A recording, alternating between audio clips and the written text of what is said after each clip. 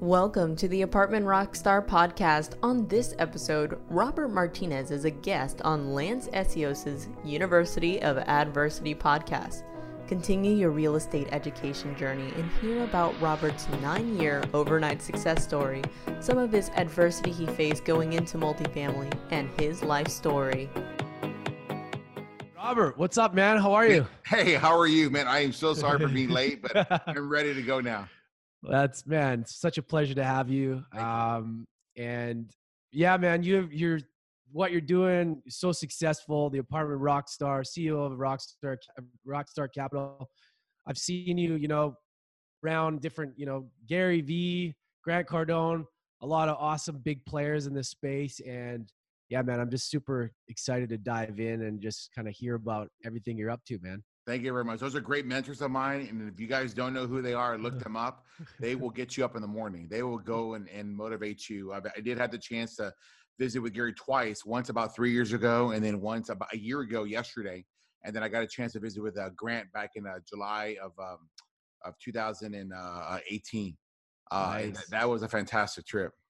Yeah, I had him on the show. I had him and Elena on right before the new year. Just the energy of that guy. It's just it's not just that he believes in himself, and I think that's the thing that everybody needs to understand is that all your goals are achievable. You just got to wire your brain to believe that. You're your own worst critic.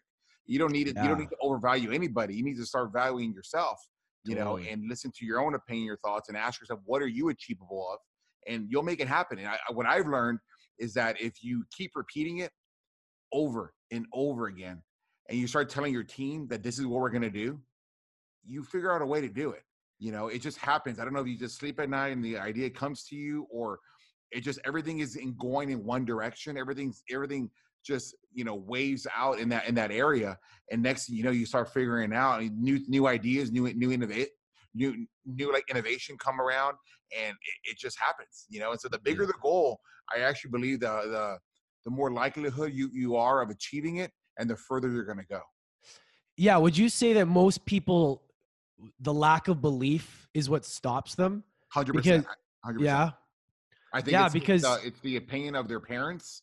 It's the opinion of their friends, which fuels that lack of belief. Always, you want to assume, right, that your mom and your dad, you want to assume that your friends, even your best friends, have your best interest in mind. But as humans, man, we're all competitive. Yeah. You're all competitive. I've never received negative feedback from somebody that was doing better than me. It was always somebody doing a little less than me, And so you really have to learn to believe in yourself more than anybody else. Because at the end of the day, it's only you that you got. One of these days, mom and dad are gonna go. And it's sad. And so everybody should take advantage of that time that they're here. I got a great chance. I was with my mom this week. We went to go look at some apartment deals down in South Texas, where I'm from. I go, hey mom, I'm flying into the airport. I'm going to be there just for like 6 hours. Can you drive us around? And it was like me and 4 others. She's like, yes. And she got to see what I do and all that. So that was fun. So my point is, take advantage of that time.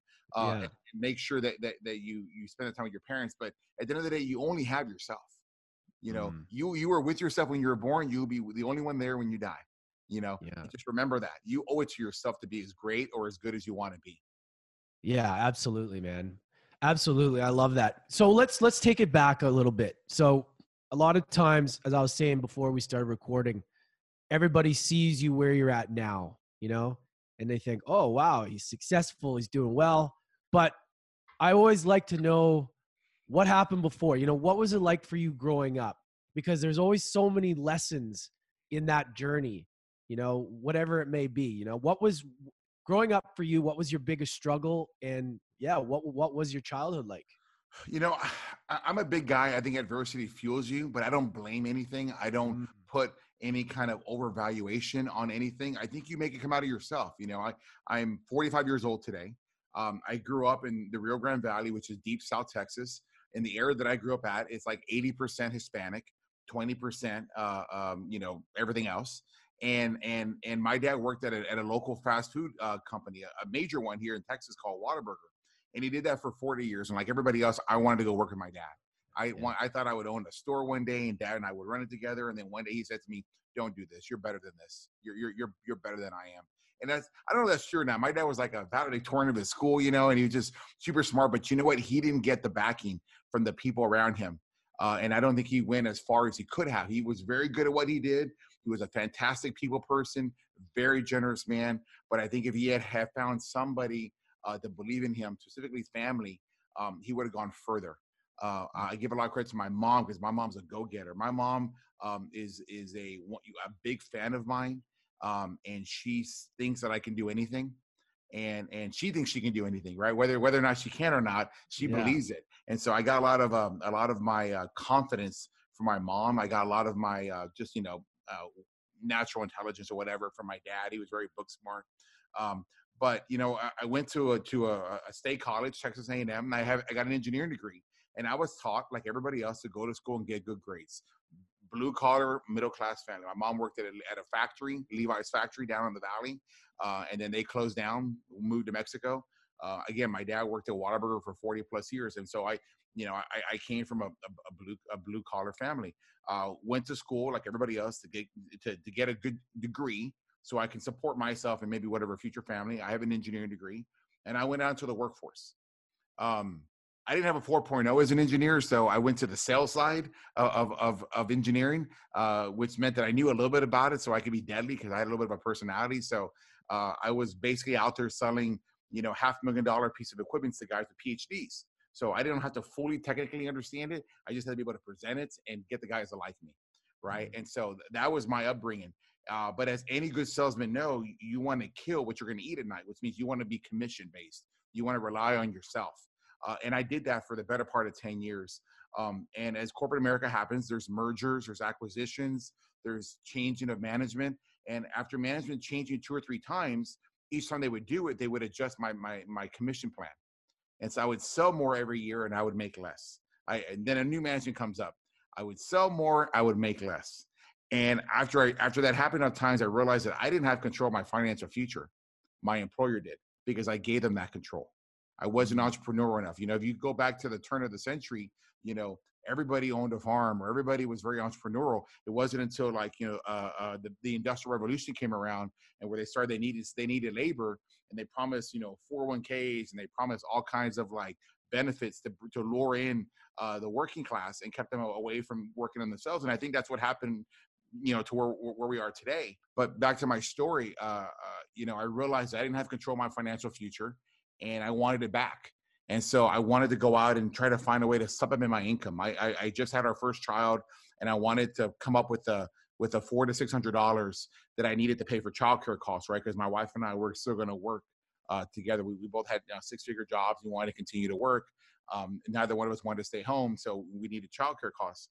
And as I'm looking for childcare costs, I stumbled into real estate. And I found a real estate club here in Houston that had a little bit of a name. And I walked in there thinking, I'm going to buy single family houses, 2, 3 of these. I'm going to keep them rented. I'm going to follow their plan. I'm going to make anywhere from $4,000 to $6,000, maybe $1,000 a month. And that would be enough to supplement my income because I was going to keep my day job, the one that paid me 6 figures. There was a 2-day program that I went to. Saturday was everything you wanted to know about how to own a single family house. And then Sunday was everything you wanted to know about how to own an apartment complex. And that's when the light turned on. And I'm like, wow, I can do this. I can really do really well at this, because there's a big difference between single family investing and multifamily investing. And it's what I call the magic formula. Every dollar that you add on multifamily investing creates $17 of new valuation. Just because you get $1 more in rent on a single family house doesn't change the value of that house, right? It's based on the comps. In multifamily investing, if you can raise $1, you increase the valuation by $17. So if you were to raise rent by $10 on a 200 unit complex over the course of a year, a $10 raise, right? Pretty achievable. That creates $400,000 in new valuation on a 200 unit complex. And once I learned the magic formula, I was like, wow, that's where I want to go. I joined that program in January of 2007. I bought my first investment by December of 2007. And by April of 2008, I was turning in my resignation letter to corporate America and going full-time as an apartment owner. Did you go through any hurdles during the recession, or did you? It's really, well, you know what, the best thing for me is that, today's economy is very good for a lot of people. And Yeah. it's created what I call a lot of peacetime generals. When the harbor's full, all boats float. And so you got a lot of guys that are syndicating deals and they're raising equity and it's in a rising market. That's not going to last. In fact, you can see little things right now. We're seeing rent resistance. We're seeing things. Well, I got involved in '07, which was right before the recession. So that deal that I bought in December of '07, we went really well for about a year. And then '08, the end of '08 comes around and the market starts tanking. And it became a survival of the fittest kind of thing. So I was born, my real estate career was born in the recession. And you know what? Having had that sales background, which I think is an amazing trait that I was very blessed to have, kept my company afloat. In fact, we kept buying because I knew that if I could sell a $500,000 piece of equipment to a guy with a PhD, certainly I could teach my leasing staff how to rent a $500 apartment to a guy making $30,000 a year. And that's exactly what happened. I was very good at sales. I taught my girls, my leasing team, how to sell, how to ask suggestive questions, how to sell our unique value proposition, how to find out as much as you can from the prospect and still staying quiet. We did really well during the recession. We made a ton of money. I didn't lose a single dollar. All my money that I had in the stock market, I pulled it out in '07 because I went full-time in real estate. Didn't lose a dollar. Wow. Man, I've talked to so many people who just tanked in '08. It's crazy. Maybe in the single family market. Yeah. But not in the multifamily market. Oh, definitely. And we're very fortunate in Texas. We were the last one in, first one out of every recession. We have a lot of things going for us. There's a huge migration here. So we went through the least amount of the recession, but we still struggled. And it was a survival of the fittest. I still put people into the ground. It was either them or us. And we survived, and I think it's all about service. I think it's about sales, and I think it's about reputation. I think the next recession, when you survive it, it's going to be because of brand. And so we're focusing a tremendous amount on our brand and our reputation. Man, it's so true. So let's break down sales a little bit because, say you strip everything away, you lose everything. Say survival of the fittest. At the end of the day, that's going to be the thing that separates everybody, right? Is you're able to influence people to take on what you believe with your energy and sell, right? What makes somebody a good salesperson versus somebody that's not? I mean, what differentiates them? Like, how does somebody? There's a couple of things. I think number one, you have to believe in your product. You have to believe in your company. If you're selling a product you don't believe in, it's going to show. It's going to show real quick. So attitude, heart is everything. I surround myself with heart. I don't have to have the sharpest tool in the shed next to me. I just have to know that she's not going to quit or he's not going to quit. And it's very easy for me to figure out who's who. And so when you surround yourself with that and you go to battle, they ain't going to quit on you. So that's number one. They're going to listen, right? They're going to absorb what you're teaching them on how to sell. Number two, I try to give everybody the benefit of the relationship, 51% or greater. I try to find out what my team needs, what's important to them, and see what I can do to give back to them. Because I believe that if they have heart and they know that I'm here for them, I think they're going to fight hard for me.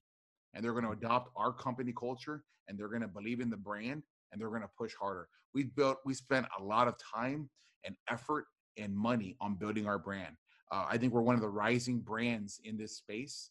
You know me, you know my story, right? You wouldn't have known about me 3-4 years ago. We spent a lot of effort putting that, so you did get to know who I am. We've got a lot of great accomplishments that were born out of heart, born out of making sure that we outwork the competition. And now it's our time to sell that story. Yeah, that's so important at the core, to have people that believe and actually see the vision and actually buy into it. Yep. And that all comes down to leadership. I appreciate that. It does. It goes down to leadership, and it goes back to repeating your goals again. Remember we talked about that? Brands, say them over again and again. Make sure everybody understands it. Like right now, I've got the team.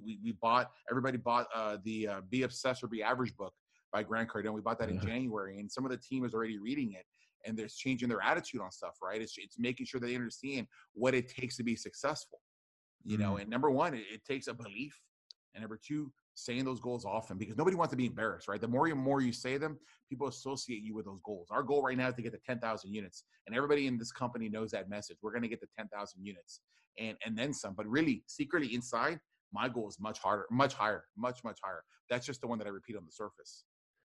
What do you do for the balance of, because a lot of people, I don't know. So, some people kind of go hard in one area, but they don't have a lot of balance as far as, what's your spiritual practice, or how do you kind of ground yourself? Do you have different things that you kind of like, people do yoga, people do all kinds of things to balance out their energies. Is there anything that you do specifically to keep you kind of grounded? I talk a lot. Yeah. I talk a lot to all my people around me. My video team knows my goals. They know what we're trying to do. I tell them all the time. They hear me whenever they're around me. They hear the same thing over and over. My corporate team, the rest of the corporate team, the regionals, to the VP, to the COO, to the CIO. Everybody, I talk to them every day. I can't be down because somebody is saying something to get me going. I mean, we just got a contract and a new deal just a few minutes ago. I'm pumped up. That's a big reason why I was a little late, so I apologize, right? I didn't expect that. I didn't know it was coming in this morning, and then I got off that call and go, okay, what's next? Where's the other guy? Call that other guy that on the other deal we toured. So surrounding yourself, right, with as much positivity as you can, and so many wheels in motion going on, it keeps you going. I don't know what your balance should be. Everybody's got to find their own balance because everybody's wired differently. Everybody grows up with different things. I was my own inspiration for a long time until I grew the team. And until they matured to be able to be an inspiration for me, and so I think it goes back to just surrounding yourself with as much positivity as you can. Yeah. I mean, having that, how much do you think having your mom on your side and believing in you has helped you over the years? Because there's so many parents that, when you start to do something, they may doubt you because they want you to be safe. They want you to take the easy route, how powerful has that been of her encouragement with you though? Because a lot of people don't have that. 100%. I was very blessed that I had a really strong parental situation at home. My parents both stayed together until my dad's passing in 2016. They each had their skill set. My dad was really quiet and he was super smart. My mom was not as smart as my dad, but she had an amazing amount of personality and ego, and it just drove me to where I think I'm at today. And I was very fortunate. So I don't know what it's like to not have that. However, I do know of people who don't have that, who didn't grow up with that, and they're very successful. They're growing up and you can see them, they pull them up from their bootstrap. And I don't know exactly what wires them other than pride and a belief in themselves. I think I have a duty to be successful for my parents, but those people, I think, develop the duty to be successful for themselves and change their situation. And as I see that, it inspires the shit out of me. It really does. I see that. And I've been given a lot of, I didn't grow up with a silver spoon in my mouth. I grew up in a blue collar household, but I had some gifts. I had some advantages, and I have a duty to be successful for them in addition to myself. And as I mentioned before, for the man I'm going to become 10 years from now, just like the guy that started this business, way back when, was an inspiration for me. I look at it like, man, what did he go through? And adversity changes you, man. I've been through a divorce, and I hate that. I hate that happened. It shouldn't have happened, and those kind of things. But you pick yourself up from the bootstrap, and you learn to life continues, and you learn that you've got to rely on yourself, and you're accountable to yourself. If it works for you, it works for you. If it doesn't work for you. And you just need to make sure that you live your life towards your goals, your beliefs, your standards, and not somebody else's. Who is somebody that you really inspired you back in the day that kind of lit the fire under your ass? Was there somebody that was like, wow, this person, was like the person that kind of inspired you to level up? Or was there some sort of mentor in the beginning, or was it Grant, or was it Gary Vee, or what? I think in the very beginning, it was the guy that ran the real estate club. Okay. He had done a lot. He challenged everybody and said, okay, all of y'all that just paid me a bunch of money, 80% of you will do nothing with it. 20 of you, I'll know you in 5 years. 80 of you, I won't know. And it was a lot of money to me. It was a $10,000 check that I wrote to that education club. And this is back in 2007. And I remember, wow, that was quite a bit of money to me. And I'm like, I am not going to fail. I'm not going to write this check and forget about it. I'm going to come to all the investor events I can, and I immerse myself in it. But I also wanted to prove to him that I wasn't going to be part of that 80. And it's really interesting because that guy had this attitude of you don't exist until you win an award. And it fueled me to win awards. It fueled me. And it wasn't only until then when I got his attention, you know, when he started recognizing me. And then before long, I was like, you know, the show pony of the group, you know, and our company was very quiet. You know, we won our awards. I got a little stage time, but I really I didn't look for it. I wouldn't say no, but I didn't go ask for it, you know. And what's happened now is that our company just continues to win awards. And now, as I learned from Gary and from Grant, you got to tell a story, right? Gary says you got to tell that story, and you become a storytelling company first before you're a property management company. Grant's thing is you got to be a sales company first before you become a property management company. So I've merged the two together today. And I really believe, I've coined a phrase I think is really important. Everybody has a brand. Some are just more known than others, you know, and I've learned that. And as we've done that, we've been able to grow as a company. So first mentor was the guy that ran the real estate club. The second mentor and the third mentor were Gary and Grant, you know, and just watching what they've done, especially Grant right now. I love what he's doing because we're now in the same space. He was a sales guy. Now he's discovered real estate, and everybody's probably listening to you and knows who I'm talking about. And it probably only associates him with real estate investing. But 5 years ago, he was nothing but sales motivation and sales. 10 years before that, he was in the automotive industry. So he keeps, like Madonna, he keeps reinventing himself and he becomes somebody different, right? And so those are real motivations for me today. He's a marketing absolute machine too. Like he's the Albert Einstein of this stuff. So do you find it difficult, or do you recommend people, you know, pick one or two mentors, because a lot of them overlap? Some of them, it can be confusing, right? Some, you know, there's different salespeople, there's different, you know, inspirational people, different people in the different categories. But I feel that if you follow everybody, or listen to everybody, then you get confused. You have to be willing to change and evolve, right? Because I discovered that first mentor back in 2007, and it wasn't before long. Now I've outgrown him, you know, and I'm not even in the club anymore, you know, and I got all that, and I've outgrown that particular mentor for a long time. And it happened when he started questioning, why are you listening to Gary and Grant? Well, who are they? Right. And so I discovered Gary. Yeah, that's exactly what happened. Right. A little bit of jealousy because they weren't doing what he was doing. Right. He didn't learn that. He came from he's 20 years older than I am. Right. So I think you have to be constantly revolving the mentorship that you get, and you become innovative. Right. Because what works over here can become innovative in another field, another area, right? In my field, there's very few people that are telling their story and their brand like we are. Grant Cardone is probably the only guy that I can really see on a big stage that I see on LinkedIn or I see him on Instagram, you know. And so my goal is to get to that level. My goal is to get him to pick up the phone and say, hey, I've been watching your stuff, you know, and he knows who I am. We've met a couple of times, but I want to know him a little bit differently. I want him to pick up the phone and give me a call. And that's my aspiration. So I think mentorship, you have to aspire to want to be like somebody, and eventually you're going to catch them. You are, because you just come from a different generational gap. And then also, you know, unless you're constantly trying to learn, they stop the race, you know, and you eventually catch them, you know. And you got to be omnipresent too. There's a lot of successful people out there, but nobody knows who they are. Well, you know, everybody has a brand. Some are just more known than others, right? So it's crazy. It is crazy. It is crazy. I mean, you could tell me right now about somebody that you like and you follow, and I may not know who they are. And 2 years from now, I'm like, oh my God, where's this guy been? Yeah. You know, that kind of thing. So you just have to keep your ears open and listen to people that are where you want to be, and see how you can adopt what they do and bring it into your life. Where do you see? Never ending. It's never ending. Where do you see your biggest challenge or adversity that you go through now at growing your company, at becoming where you want to be, that level? You know, where is that challenge as you level up? And has that evolved from before, or as you've grown, have the problems kind of changed? You know, what does that look like on a daily basis? The biggest issue I have today is how we handle the growth that's coming. And the reason why that's a problem is that I started mom and pop, kind of like that guy that buys that Subway franchise and works it every day. That's his new job. Is I'm the Subway franchise owner.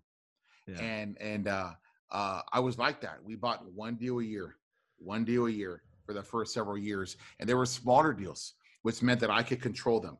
I could manipulate them. I could make more, I'd be more involved in the decision process.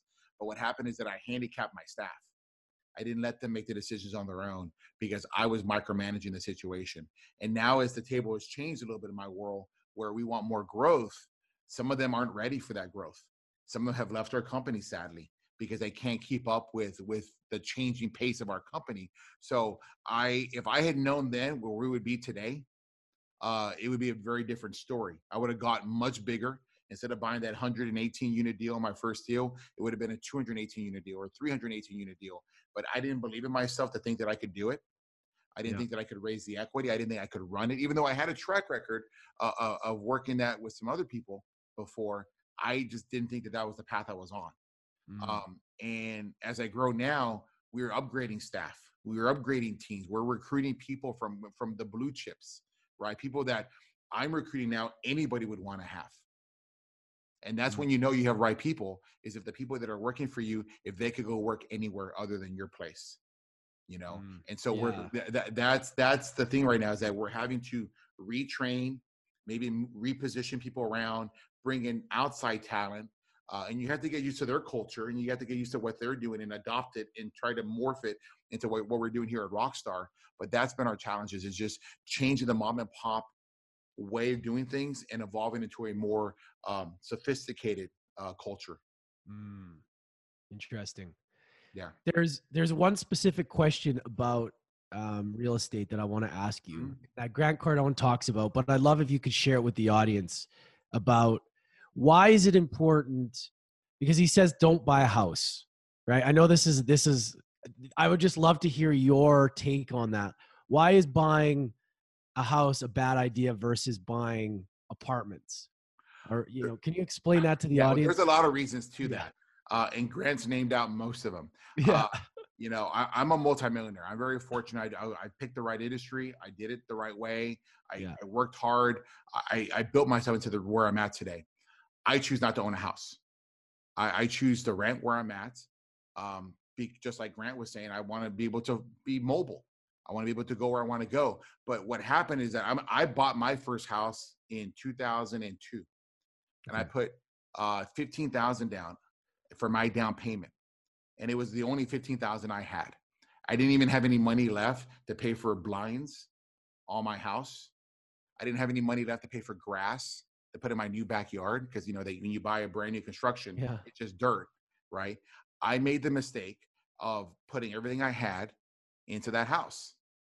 What if I just continue to, because maybe I wasn't ready for the house. I did it because I thought that's what was expected. I was newly married. My wife and I were under 30, and we followed what everybody else said you're supposed to do, right? Go to school, get good grades, get married, buy a house. As I look on it now, I would have been better off renting and taking that money, that down payment money, and figuring out how I can buy a rent house or get into some sort of investing so that money could make me money. Because in the event that you lose your job, if you have a W-2 job, I lose my job, I cannot access that equity in my house because they won't loan you money on that house if you don't have a job. Isn't that crazy? You could have $100,000 of equity in that house. You can't tap it if you don't have a job. That's the number one thing. So the game's fueled against it. People want to buy you a house, who want you to own a house, are realtors, right? Then you got property taxes. In the area that I was in, the property tax was higher than the actual appreciation of the house every year. My property tax was like 4.25%, 4.5%. That housing in that area, because there was so much land out in Katy, which is far west Houston, appreciated by 1.5, 2 points. So technically, you're losing money by buying the house. Later, when I bought a future house, I bought it inside the loop, right in prime central Houston, a well-to-do area. Property tax is closer to 2.25, 2.5, but appreciation is closer to 4 to 5% every year. So you're actually making money on that house after taxes and insurance. So if you were to understand that you're losing money on an investment like that, why would you put money into it? It's a lack of awareness and a lack of education. You think you need a house, but in reality, you know what? You get a job on the other side of town. What happens? Right now, we're getting an office, our first office. I'm so excited, right? We're shaking out the mom and pop, right? This office, I'm trying to make it centrally located in town, right? But if I picked a house by where my work was on this part, but then I got a new job on the other side of town, what then? Now I'm facing 45 minutes of traffic. But what if you were renting? You could just, all right, my lease will be up in 3 months, 6 months, I'm moving. I went to a situation where I was living downtown. I had a high rise I was living at, and I really wanted to live downtown. And I moved there, and I realized that I was too far from my children. I was about 45 minutes with traffic away from my children. I didn't want to be like that. So when my lease was up, I moved to across the street from where my children live. It changed the quality of my life. Yeah. No longer was I in an hour and a half round trip to come pick him up and take him back to my place. I was 6-minute round trip. So those are some of the things that Grant talks to you about. Plus, and then there's no tax advantages really with owning a house. There's monster tax advantages with owning rental property. So those are just some of the things. I'm sure Grant's got like a long list of them. Well, those are the ones that stick out to me. Yeah, it's interesting for me because I bought a condo, but I'm living in it right now. But I want to move it out and move out and do Airbnb or something like that because I want to generate that cash flow. And it's interesting to hear that because I'm sitting here like not making any money off my place when I could be. Right. And how much equity did you put into it? 10%, 15%, 20%? I can't remember. Probably, right? I put quite a bit. Put a down payment. But I put quite a bit down. Yeah. Right. Quite a bit down. And it's stuck in there. Yeah. It's stuck until the day you sell it. Well, and the fact that because I'm self-employed as well, and you have to be a certain amount of time self-employed. Yeah. That you to prove that you can. It's just that funny area right now, you know. It is. Because you have to show 2 years of of course but it's and then you have those condo fees. Yeah. Which can get you. Yeah, right? The strata fees. Yeah, they're like I think it's like $500 a month or something. Right. I can tell you, and I'm not sure what part of the country are you in? Vancouver, BC, Vancouver, Canada. I've never paid. And when I was owning a house, we have an HOA fee, right? It's a yearly fee, and it's nowhere close to $500 a month. It would be closer to like $100 a month, right? Yeah. In the apartments that I lived at, there's just one number every month, right? And so the thing with condo fees, they just go up and up and up and up and up. And so I'm a big believer to not invest in a condo. I'm a big believer you should rent everywhere you go. You should just rent. Just like your car, right? You buy a car, it's a depreciating asset. So I lease my cars now. I need a ride. I want to have a nice car, but I lease it. And when I'm done with it, I give it back. It's the same thing with a rental property, a rent house or my apartment that I live at. When I'm done with it, I'm done. I move away. There was an issue where last night there was a heater issue. I picked up the phone. They called. They had somebody there in 15 minutes, and they fixed it and done. If that's your house, who are you going to call? Now you got to call a contractor. They got a fee they're going to charge you just for coming out. Plus, as you know, these guys, you don't know if they're trustworthy or not. They could screw you on whatever. It costs you to own that house or that condo if the maintenance isn't included. So again, there's a lot of reasons to rent. Really interesting, man, because like a lot of people are taught different things, and I love hearing that because I was taught the same way. Yeah, don't get me wrong. I learned this, right? We're wired, we're conditioned in a certain way, and when you discover real estate, it's like the Matrix, right? The red pill, the blue pill, and when you take that other pill that destroys your previous reality, you're like, wow, the whole world opens up. You got to get reconditioned. Well, people are doing it out of fear too, right? They want to they feel like they own it, like it's theirs or some sort of weird thing that they need that thing to feel safe. I feel like that's what it comes down to. It's the same way. It's the same reason why people go out and buy a more expensive car than what they need. Yeah. A car does the same thing. It gets you from point A to point B. Whether you got a Hyundai or you have a Lexus or a Cadillac or Mercedes, it's the same thing. You can pay for what you want depending on what you're at. I've noticed that people will overpay for a vehicle because it makes them feel better, right? Yeah. But what if they can control that emotion and save that extra payment, that extra $200, $300, $400 more a month, right? Because you're trying to keep up with the Joneses or whatever they're doing, and putting that into your rent property, putting into some sort of savings. I mean, gosh, we got to be reconditioned, and that's where mentorship comes from. Yeah. You know, I didn't lose $1 in the stock market because my mentor said, if you're going to do real estate, take all your money out of the stock market. You can't control it. Some money manager up in something, somebody sneezes the wrong way, a coronavirus comes. It hasn't even impacted earnings yet, but because it might impact earnings, the value goes down. Crazy. Not in real estate. It doesn't go down. I control my real estate value. I move the needle on what on my investments based on how hard I work them. Dude, awesome value, man. Thank you. I appreciate it. I really enjoyed it. Thank you. Yeah, you got amazing energy too, bro. I can see why you're so successful and why your team loves you, man. Like you have that energy, that vibe, and I can really appreciate that because, I talk to a lot of people and you can just see why they're successful just in their energy and how they go about and their spirit and their belief and their vision, man. So it's thank you very much. I really appreciate it. Well, it's my honor to be on the show with you. Thank you for having me on there. And I just want to leave you with this. You're not born. You're born with the way you're born, right? What affects you affects you. Just take advantage of the gifts you do have. Know there's always going to be somebody better. There's always going to be somebody more advantageous. I didn't graduate top of my class, but I'm probably further along than some people in my class, right? And it's all about what you believe in yourself and you constantly reinventing yourself. I'm a much more confident man today than I ever was at any point in my life. And that's momentum. And when you find momentum and you get really good at something, it just carries and carries and carries. I hate when people are like, they quit a job and they start over because all you're doing, you're losing your place in line, right? You're not moving forward, right? And we have people who sometimes will quit with no notice, and like, where are you going? I don't know. I just know I can't work here. Like, okay, and then they didn't have a plan. Right. Yeah. And so you got to be really careful. If you keep momentum and you get really good at something, you can carry yourself to the next level and then the next level and then the next level. And you'll be shocked what you can do. But it all comes around having the right people around you.